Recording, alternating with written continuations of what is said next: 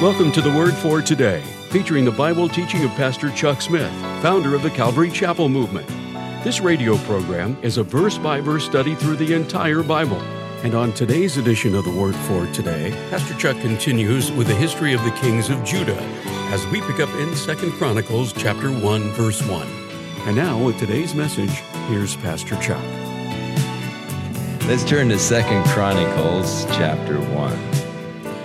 1 Chronicles brought us up unto the death of David, and 2 Chronicles begins with the reign of Saul, and it covers the remaining history of the kings of Judah.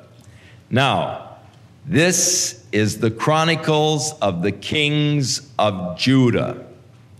It does not really deal with the kings of Israel, but concentrates upon the southern kingdom, the kingdom of Judah. There were perhaps chronicles of the kings of Israel, those we do not have. But these are the chronicles of the kings of Judah.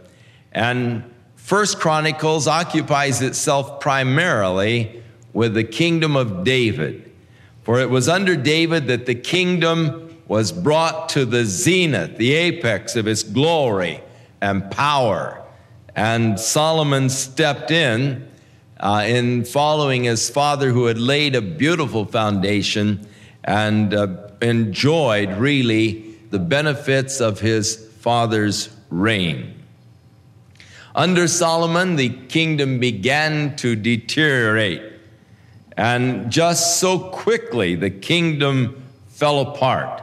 At the death of Solomon, when his son Rehoboam took over, the kingdom became divided, and what was once a mighty, powerful kingdom soon became such a weakened state that the glorious treasures that had been amassed by David and by Solomon were soon taken by Shishak, the king of Egypt, and the glory and the power and the wealth of the kingdom were soon destroyed.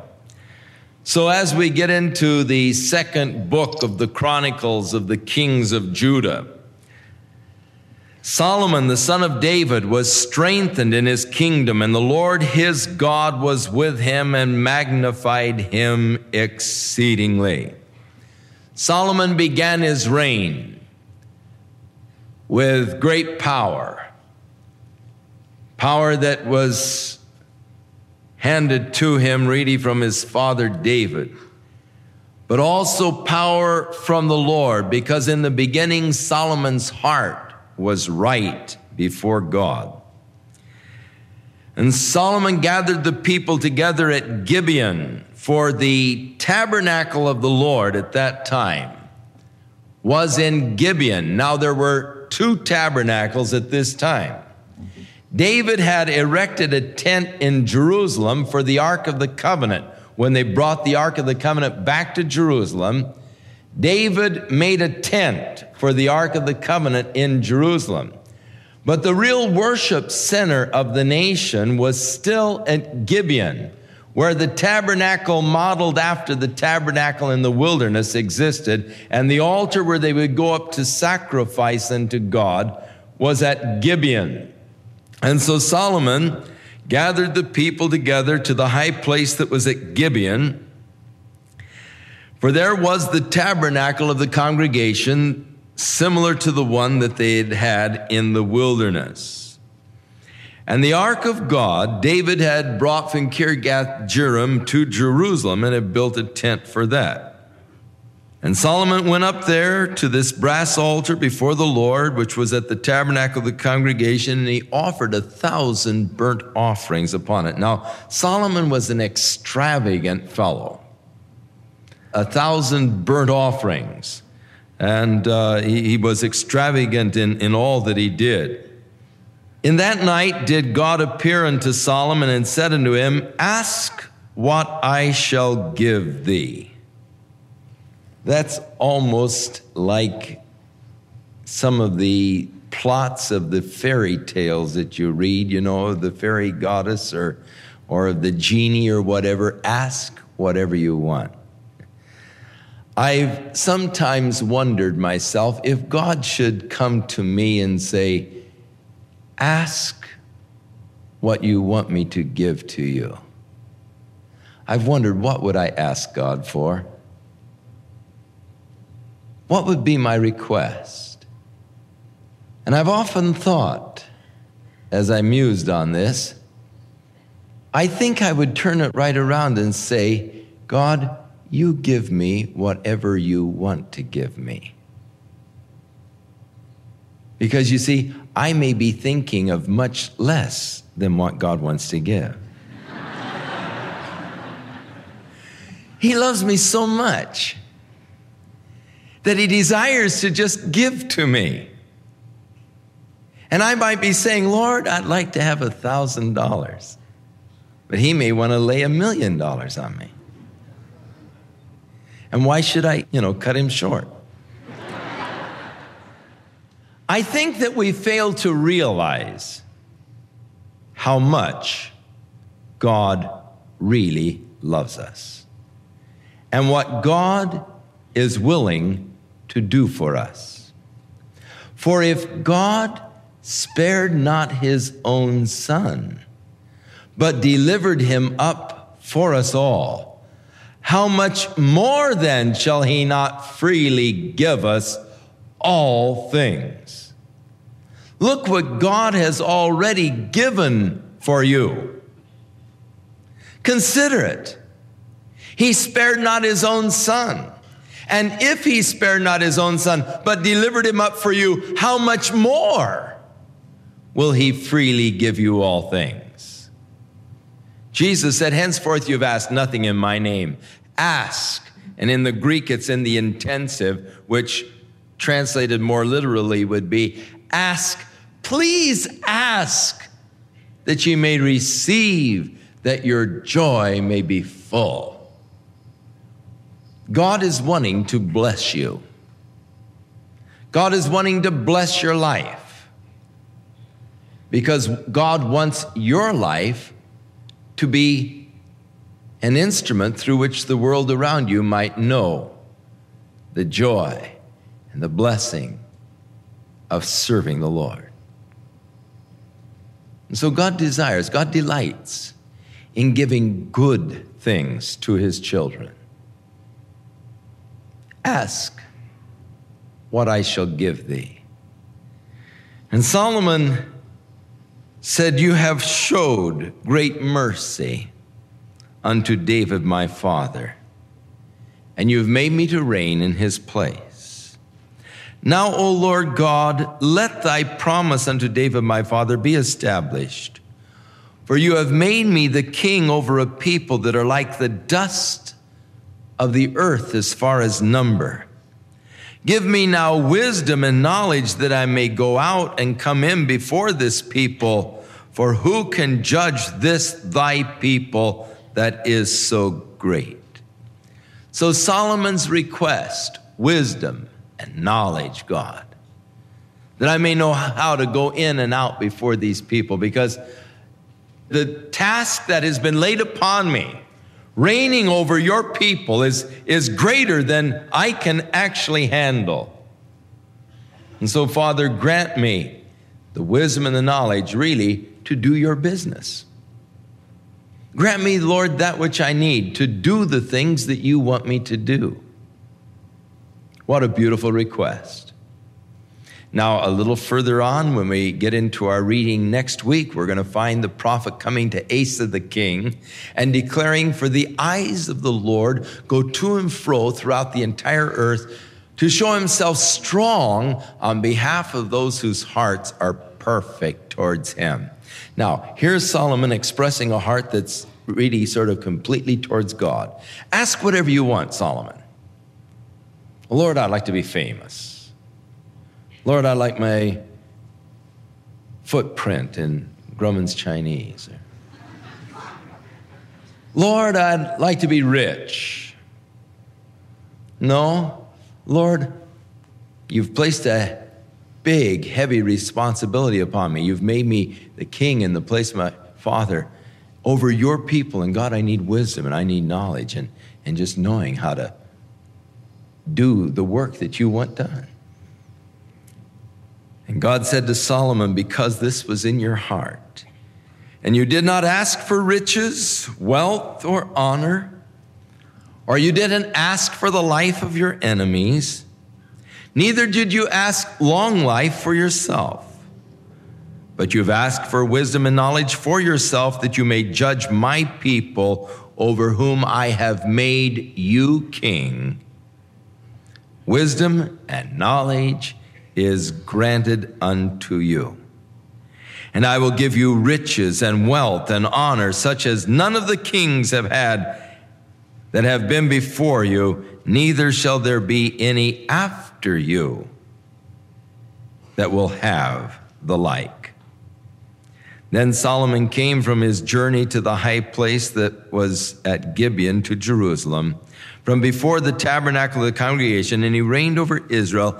And Solomon gathered chariots and horsemen, and he had 1,400 chariots, 12,000 horsemen, and he placed in the chariot cities the king of Jerusalem.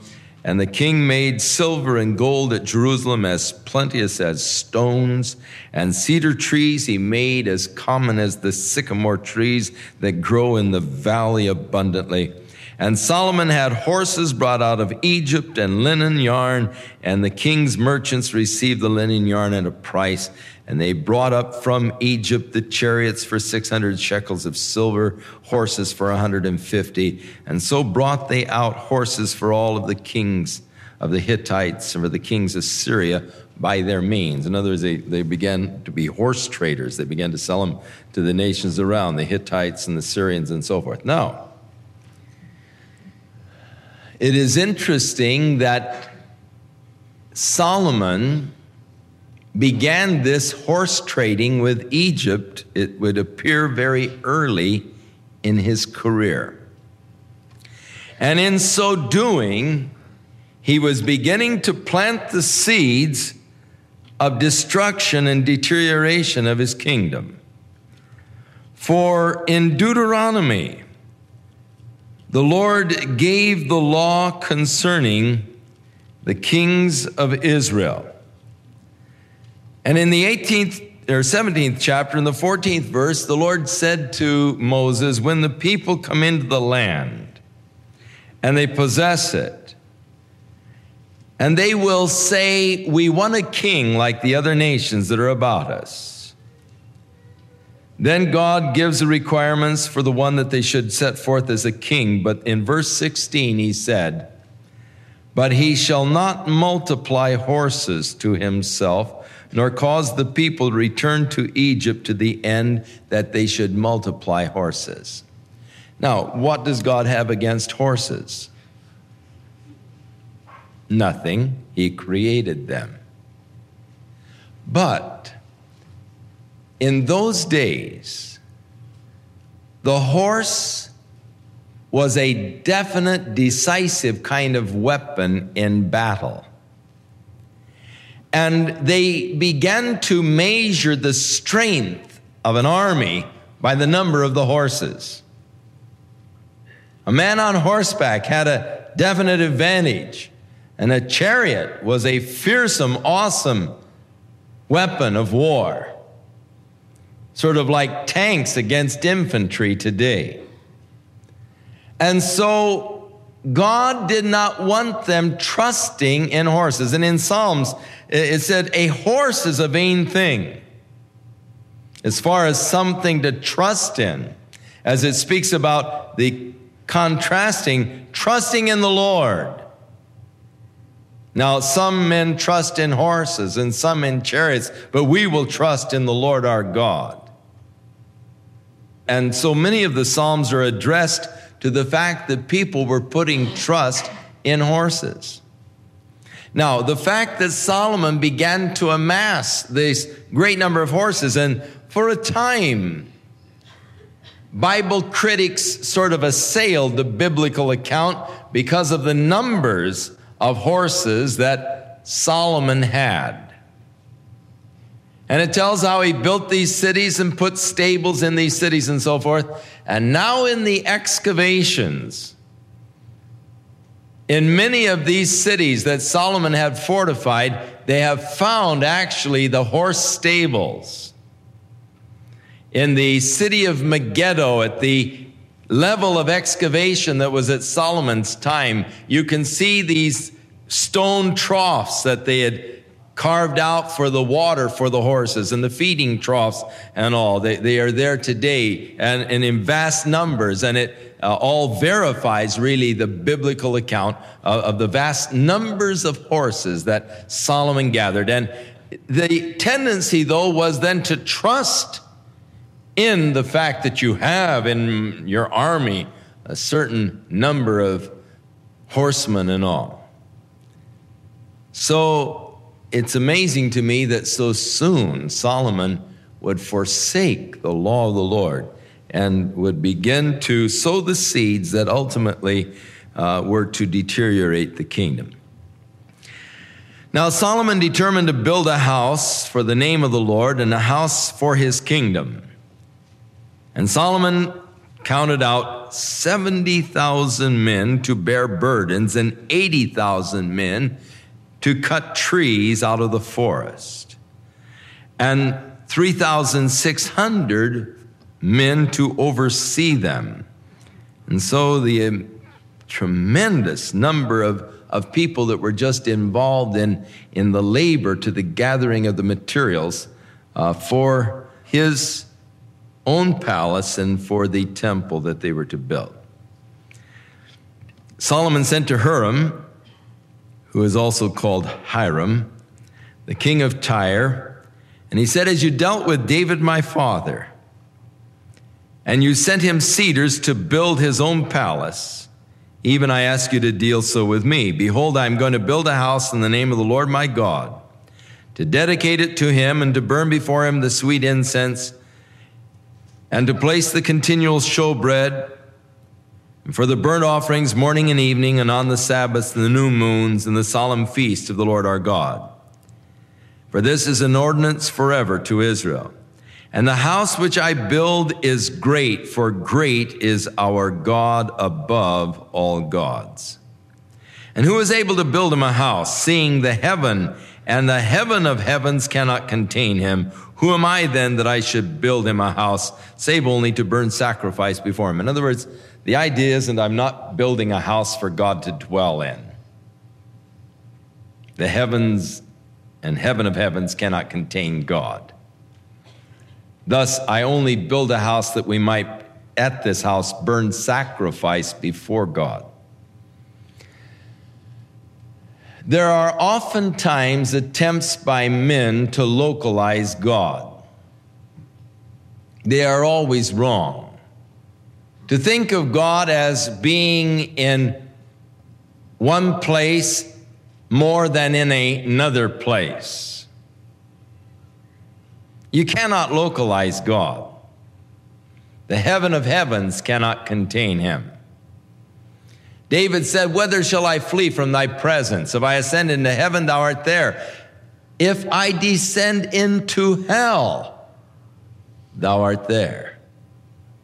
Can't escape from God, nor can God be localized. And yet so often we think of God, Lord, we're so happy to gather tonight in your presence to worship you. Oh, yes, it's nice to be here in the presence of God this evening. Hey, you were in the presence of God when you were yelling at your wife on the way to church. You know, it isn't that when we get into this place, we suddenly come into the presence of God. The presence of God is everywhere. You can't escape the presence of God. And it is always wrong when we try to think of God in a localized place. And yet it is so often a part of our limited understanding that we always seem to think of God in a locality. I'm going to go to church so I can be near God tonight. I feel so near to God when I'm walking through the woods.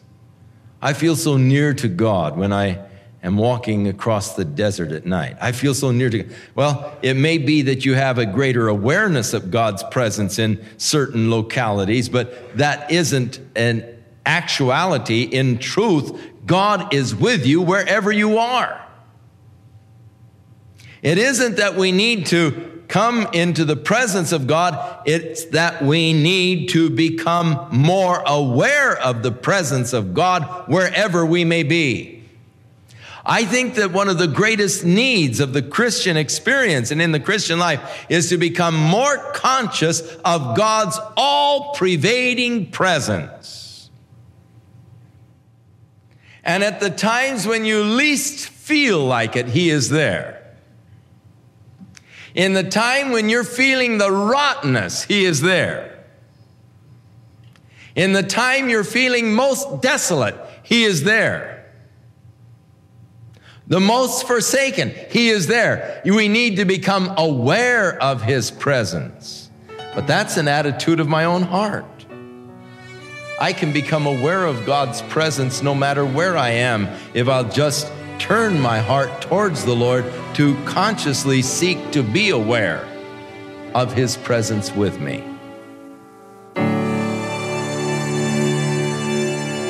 We'll continue with more of our verse-by-verse Bible study in the book of 2 Chronicles on our next broadcast, as Pastor Chuck continues to teach through the Bible, and we do hope you'll make plans to join us. But right now, if you'd like to order a copy of today's message, simply order 1 Chronicles 1 through 2 when visiting thewordfortoday.org. And while you're there, be sure to browse the many additional biblical resources by Pastor Chuck. You can also subscribe to the Word for Today podcast or sign up for our email subscription. Once again, that's thewordfortoday.org. For those of you wishing to call, our toll-free number is 1-800-272-WORD, and our office hours are Monday through Friday, 8 a.m. to 5 p.m. Pacific Time. Again, that's 1-800-272-9673. If you prefer to write, our mailing address is The Word for Today, P.O. Box 8000, Costa Mesa, California, 92628. And now, on behalf of the Word for Today, we'd like to thank all of you who share in supporting this ministry with your prayers and financial support. And be sure to join us again next time as Pastor Chuck continues his verse-by-verse study through the Bible. That's right here on the next edition of The Word for Today. And now, once again, here's Pastor Chuck. Now may the Lord be with you and keep you in His love and grace, watching over you, guiding you, protecting you through this week. May you be enriched in Christ Jesus in all things. And may your understanding of God's love be increased day by day. As you begin to fathom the depths, experience the heights of God's love and grace and mercies towards you through Jesus, our Lord.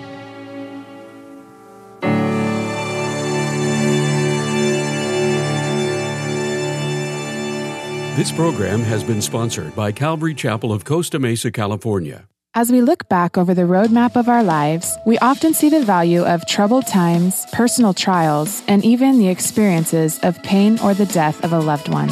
These are the building blocks that establish God's plan for us. It is with great honor that I'm pleased to introduce Pastor Chuck Smith's autobiography entitled A Memoir of Grace. You're invited to pull up a chair and listen as Pastor Chuck shares his personal story of how God's grace prepared him for life's purposes. Perhaps, as you're reading this story, you'll be prompted to evaluate your own past, your present situation, and that which is yet to happen, and realize that it all plays a part in establishing God's plan for you. See God's grace at work in your own life when you order a personal copy of A Memoir of Grace by Pastor Chuck. God called me into the ministry and how God has just led us step by step. For more information on how to order your copy, visit us online at thewordfortoday.org or call toll-free at 1-800-272-WORD.